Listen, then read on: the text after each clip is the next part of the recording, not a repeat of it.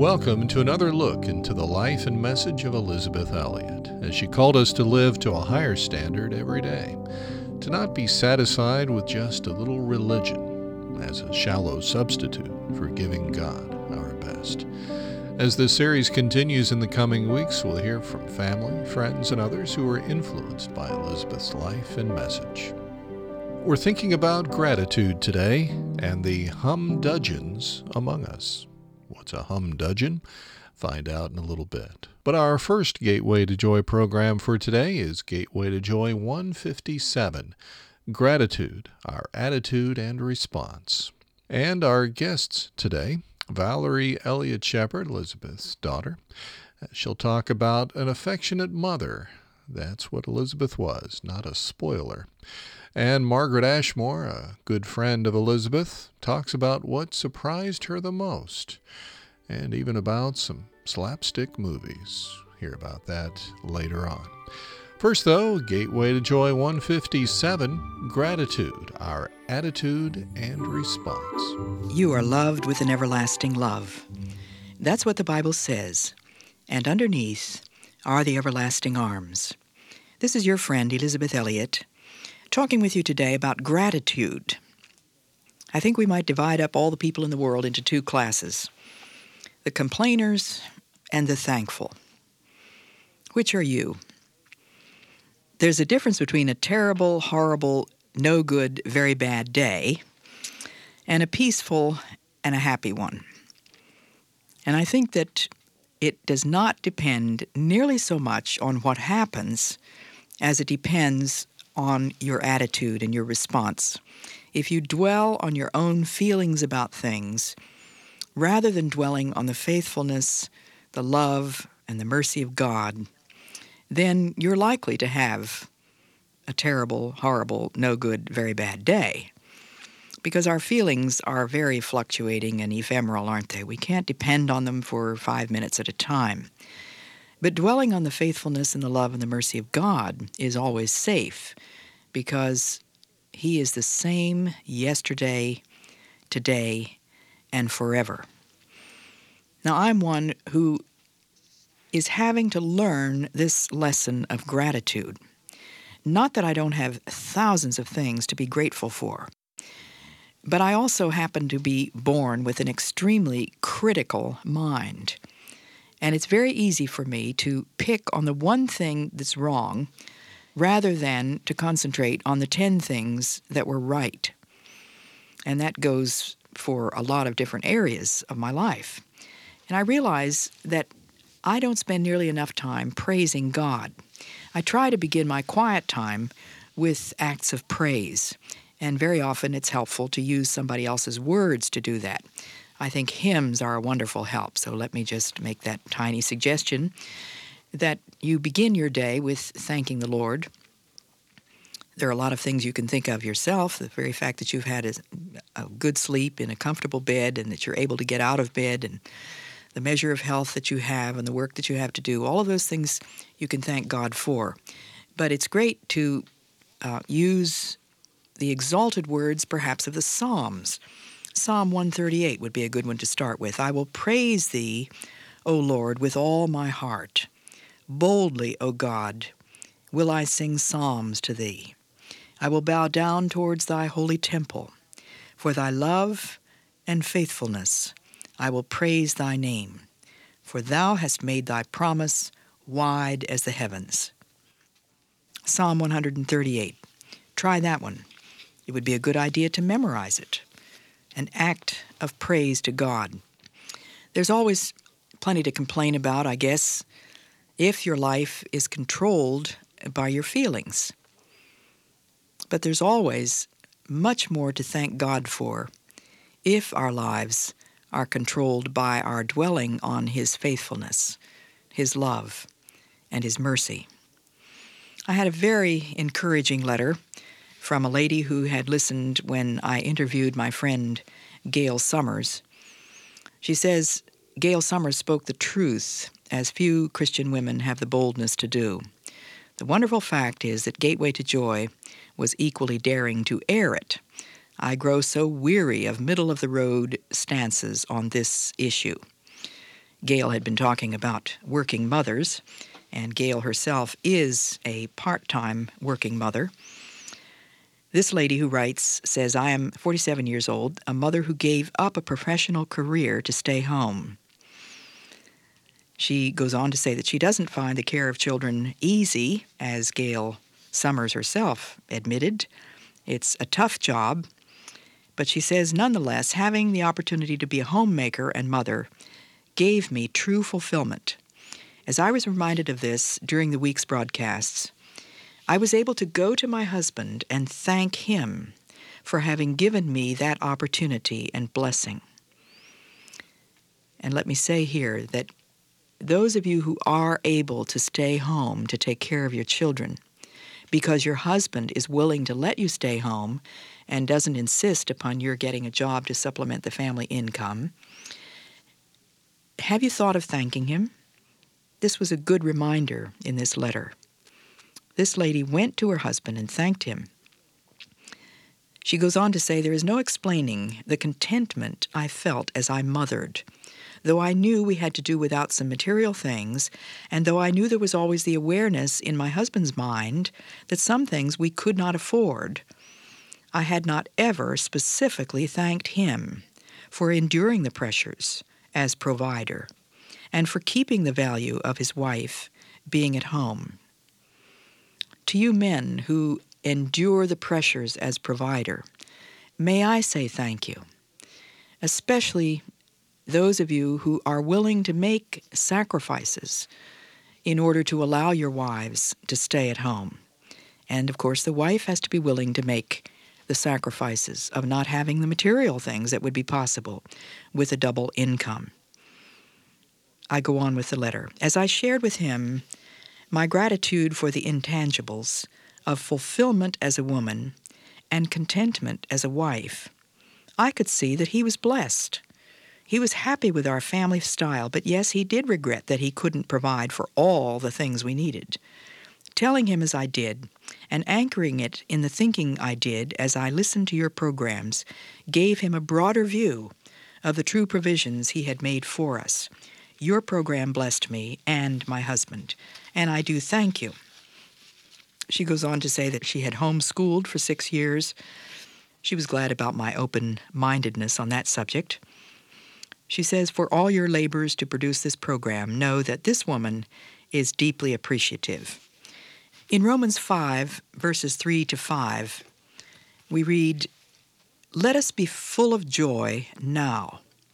Let us exult and triumph in our troubles and rejoice in our sufferings, knowing that pressure and affliction and hardship produce patient and unswerving endurance. And endurance, fortitude, develops maturity of character, that is, approved faith and tried integrity. And character of this sort produces the habit of joyful and confident hope of eternal salvation.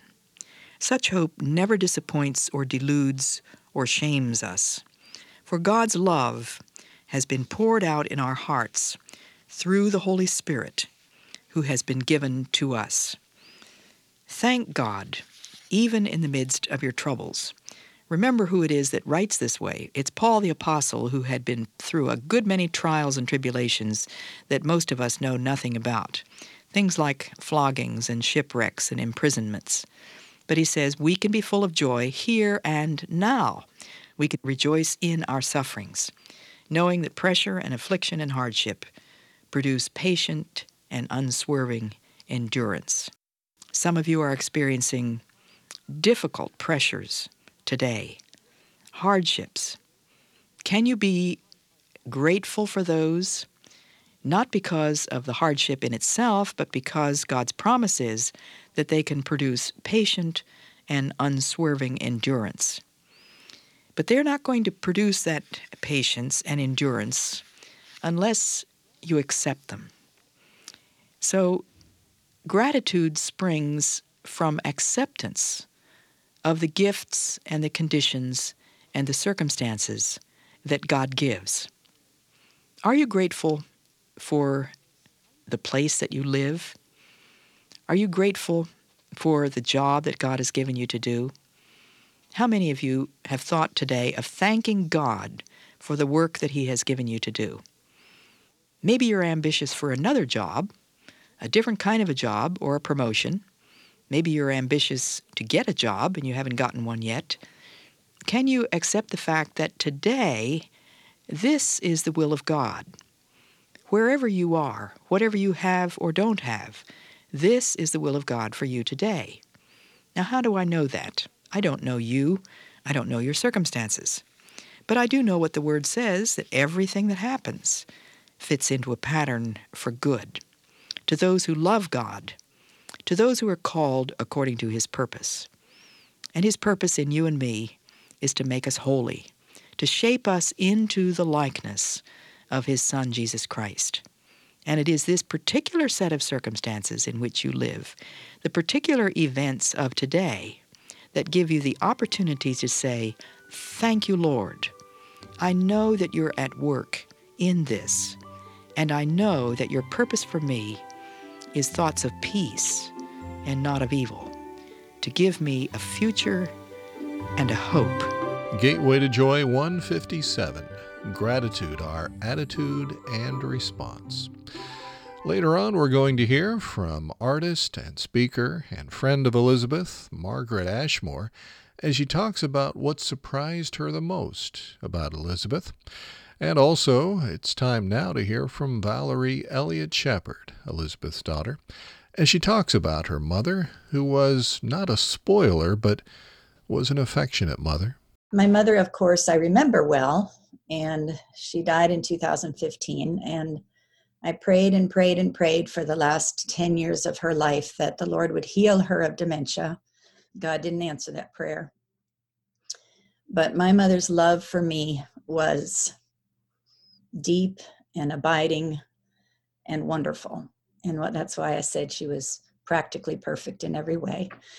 I don't feel that I was spoiled. She expected me to work. She expected me to obey. She did not pour out tons of gifts and things upon me, though when she did buy clothing for me or a gift for Christmas or birthday, she was generous and kind. And when she saw me struggling with wanting to make sure I spent enough time with each child alone, reading to them or just talking or praying with them, she would say, "Val, when you were little, all I thought I had to do for you was to love you and feed you and put you to bed clean and read out loud to you, maybe sing hymns." She sang a lot of hymns to me. And she said, "You don't really have to spend extra time individually with each of your children." Of course, she was always overwhelmed that I had 3 and then 4 and then 5 and then 6 and then 7 and then 8. But and you barely do have time to do that. But I was thinking of Susanna Wesley, who had 10 children, 17 altogether, but 7 died in childhood. But for 10 children, she tried to give at least an hour per week, not to all 10, but within the 2 weeks, she gave an hour individually. So that's what I was trying to do. Anyway, my mother was just smiling at me and saying, "Just love them, take care of them, teach them to be obedient, and that's your main job." She was very affectionate with me. Hugs and kisses were regular, but with the Howard family, they were not. So she had determined she would be more affectionate than they had been. Her family was the Howards. But the special bedtime routine is, of course, something I remember so well, reading the Bible to me or telling the stories in her own words, and then praying with me and always teaching me that my Father had given me the Good Shepherd, Jesus, and that the Good Shepherd was leading us wherever we were. That was Valerie Elliott Shepherd talking about Elizabeth there. A little bit later, we'll hear from Margaret Ashmore, a speaker, artist, and also a friend of Elizabeth. She'll talk about what surprised her the most about Elizabeth Elliott. First, though, let's hear about Humdudgeons. Do you know what a humdudgeon is? Don't you think there's far too much whining among Christians? We're the ones with the most reason for gratitude. We're also the ones who know whom to thank. There's so much reason for gratitude, So much more reason than there is for whining. And yet, we're petulant, fretful, peevish, irritable, querulous. And maybe our homes are full of humdudgeons. Do you know that word? Well, every time I look up a word in the dictionary, I find myself completely fascinated in reading the page on which that word occurs. And it was in this way that I came across this wonderful word, humdudgeon. Never heard it before, never have heard it used. But I think it's high time we introduced it into our vocabulary. I taught it to my grandchildren and said, we don't want any humdudgeons around here. A humdudgeon is a loud complaint about a trifle. It's spelled Humdudgeon. Humdudgeon, a loud complaint about a trifle. Unfortunately, there are a lot of those among most of us Christians. And when we hear our children making loud complaints about trifles, the chances are very good, unsettlingly good, that they are following the example of their parents. Right? A young mother told me that when her son was misbehaving, her husband came to her afterwards as he had watched this incident, and he said, "Honey, tell me, is there something in my behavior that is giving this child the clues that he can act like this?" Think about that one. Most of the time, our children are doing whatever it is they've seen somebody else do. They are great imitators. And if you and I are people whose lives are characterized by humdudgeons, the chances are very good that our children are going to follow that example. Well, maybe you're thinking, I've got plenty of reason to be miserable today. And if you knew my situation, Elizabeth Elliot, it's all very well for you to talk. You're sitting in a nifty radio studio sounding very smooth and self-assured, but you're not where I am. Well, you're right. I'm not where you are. I am sitting in a very comfortable place.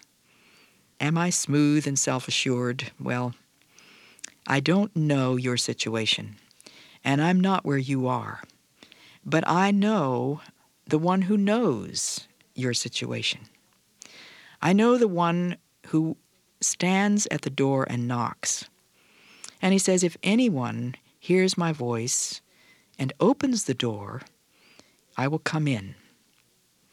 Whatever your misery may be, did you know that there is one who stands at the door knocking? He wants to enter in to that situation. He wants to sit down with you and have supper with you. That's what the Bible says. And you with him. Maybe you have spent your time complaining and mumbling and groaning and making loud humdudgeons, forgetting to open the door on which there is a gentle knock. And Jesus never barges in without knocking on the door. He comes in when you open it. Maybe you've forgotten to invite him into this situation and ask him to sit down with you and put things right. He is there. He's seen it all. He knows. He understands. And please don't forget this.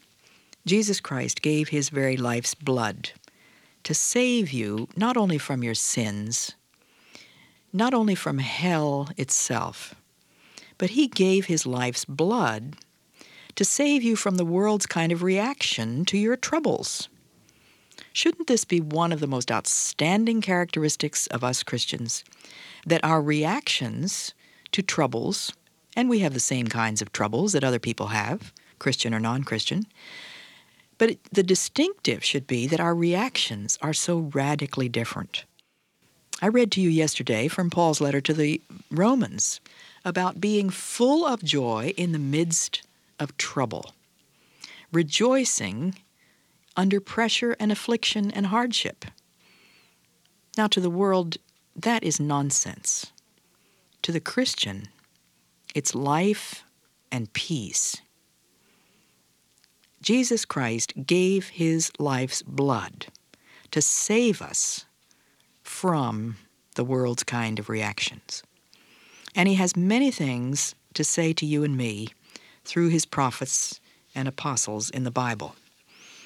And one of my favorite prophets is Habakkuk. Habakkuk has some wonderful things to say. I take some of my instructions as a writer from what Habakkuk says in the early part of his book. I will stand at my post. I will take up my position on the watchtower. I will watch to learn what he will say through me, and what I shall reply when I am challenged. As a writer and a speaker, of course, I take very seriously the fact that God may want to say something through me. How will I know what it is? I have to take up my stand, take up my position on the watchtower, and watch to learn what he will say. Watch to learn what he will say through me. And then the very last part of the book of Habakkuk is a ringing praise to God, a song of praise. He talks about some rather frightening things in his book. And in verse 15 he says, "When thou dost tread the sea with thy horses, the mighty waters boil. I hear, and my belly quakes. My lips quiver at the sound. Trembling comes over my bones, and my feet totter in their tracks. I sigh for the day of distress to dawn over my assailants." And then verses 17 and 18 and 19, a hymn of praise. Listen to this. "Although the fig tree does not burgeon, the vines bear no fruit, the olive crop fails, the orchards yield no food, the fold is bereft of its flock, and there are no cattle in the stalls, yet I will exult in the Lord and rejoice in the God of my deliverance. The Lord God is my strength, who makes my feet nimble as a hind's, and sets me to range the heights." The prophet's hopes have obviously been dashed. Things promised have not happened. Results looked for have failed. There's nothing to eat. The investments have fizzled. The job is lost. Disappointments of all kinds. And what does he say? "Yet will I rejoice. Yet will I rejoice. I will joy." Now that should be the characteristic of holy people. That kind of gratitude, no matter whether the fig tree isn't bearing fruit, nor the vines, nor the olive crop, no matter if the orchards are yielding no food, and the fold is bereft of its flock, and there are no cattle in the stalls. Yet I will exult in the Lord and rejoice in the God of my deliverance. The Lord God is my strength. Nothing changes the fact that the Lord God is my strength. Nothing changes the fact that he is the God of my deliverance. In his time, he will deliver me. Maybe right now things look bleak indeed. You see no way out of your situation, no light at the end of the tunnel. But if you start praising him right now, you might be surprised at how that light grows brighter. If you affirm your faith that he is the God of your deliverance, that he is your strength, then you have something to be thankful for, don't you? I want to read a letter that reminds me of the prophet Habakkuk himself. She says, "In November we had our 7th child. I home educate 3 older children. They are ages 7, 9, and 10. At times I feel the strong pressure against large families, environmental irresponsibility, depriving the children, and all such arguments. Home education, my lack of career advancement. It is a financial struggle on one income, though my husband is a lawyer. I ache for the struggles of other families. If milk is a luxury in our home, what of those with less? I am not complaining. I hope I am privileged beyond imagining. How I view my life when I reflect in the Lord. He showers bountiful riches on me. Imagine 7 lovely children, personally handcrafted, designed, and thought of by the loving Creator, and sent into my family. A loving, responsible husband, a godly church, and friends are a few of my blessings. That woman is thankful for everything she has. And for those of you who feel that you have a great deal less, start thanking God for what you do have, instead of complaining about what you don't have. And I need this lesson myself today. May God help us to be thankers rather than makers of humdudgeons. That was Gateway to Joy 158, Humdudgeons. Maybe you can use that word a few times today. Yeah, see if you can squeeze it into a conversation. Now, speaking of conversations, we're going to hear from speaker and artist and friend of Elizabeth, Margaret Ashmore, as she talks about what surprised her most about Elizabeth, and it might surprise you too. Well, I can't help but laugh as I remember this, and it was that she loved slapstick movies. I mean, who would have thought? She would roar with laughter when we would watch people getting a pie in the face or when they would slip on a banana peel. I also remember when she was in my home many years ago. Upstairs, I have a loft filled with Beatles memorabilia, and I have to tell you, I was petrified when she entered the room thinking she would cast a very disapproving look my way. Instead, she smiled that enigmatic smile and said, "Weren't they clever lads?" Well, she had a wonderful sense of humor and didn't bristle with my penchant for the Beatles, which I think is just lovely. Margaret Ashmore there, talking about her friend Elizabeth. Well, it looks as though our time together has come to an end, just about. But before we go, let me thank you for letting us come into your home, your office, your jogging routine, wherever we found you today. On behalf of the Elizabeth Elliot Foundation, in cooperation with the Bible Broadcasting Network, let me invite you to check out all the resources at elizabethelliot.org. Lectures, devotionals, videos, Gateway to Joy programs, and more. Hey, and leave a review if you get a chance. Aim the Flame 74 left a note for us. Her note says, Elizabeth's timeless wisdom is so needed for women today. She was my radio mentor when my kids were little, so I was excited to discover this podcast and now share it with my grown daughters. Well, thank you very much for taking time to write, and friend, leave a review if you get a chance. But until next time, may God remind you daily that you're loved with an everlasting love, and underneath the everlasting arms.